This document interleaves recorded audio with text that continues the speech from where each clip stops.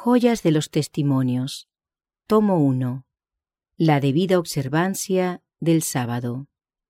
El 25 de diciembre de 1865 se me indicó que se ha observado el sábado con demasiada negligencia.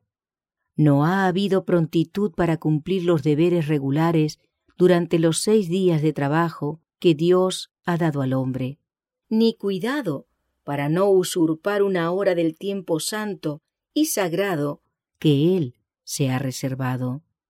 No hay negocios humanos que deban ser considerados de suficiente importancia para hacerle a uno transgredir el 4º precepto de Jehová.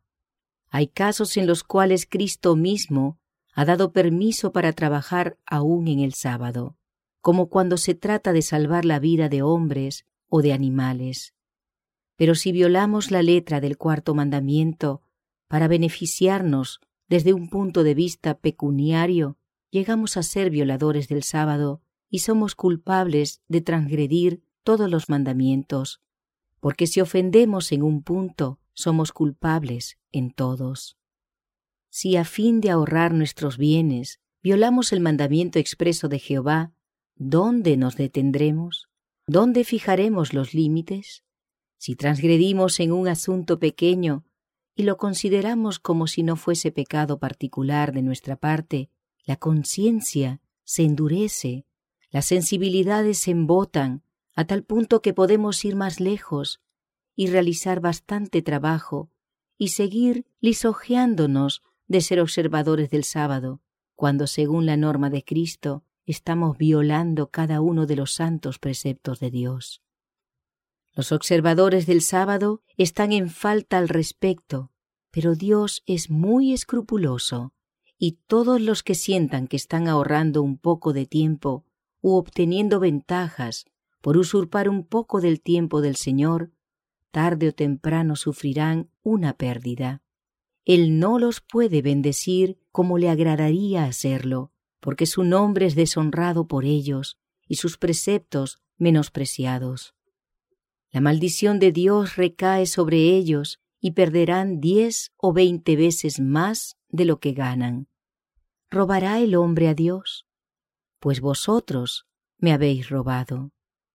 Dios dio al hombre 6 días en los cuales trabajar para sí, pero se reservó un día en el cual se le ha de honrar especialmente. Debemos glorificarle y respetar su autoridad, y sin embargo el hombre roba a Dios apropiándose de un poco del tiempo que el Creador reservó para sí. Dios puso aparte el 7º día como período de descanso para el hombre, para bien del hombre, tanto como para su propia gloria. Vio que las necesidades del hombre requerían que durante un día descansase del trabajo y cuidado, que su salud y vida peligrarían sin un período de reposo del trabajo y ansiedad de los 6 días. El sábado fue hecho para beneficio del hombre, y transgredir a sabiendas el santo mandamiento que prohíbe trabajar en el 7º día es a la vista del cielo un crimen considerado de tal magnitud bajo la ley mosaica que exigía la muerte del que lo cometiera.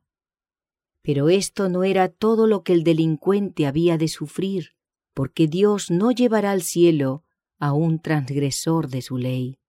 Deberá sufrir la segunda muerte, que es la penalidad plena y final a que se hace acreedor el transgresor de la ley de Dios.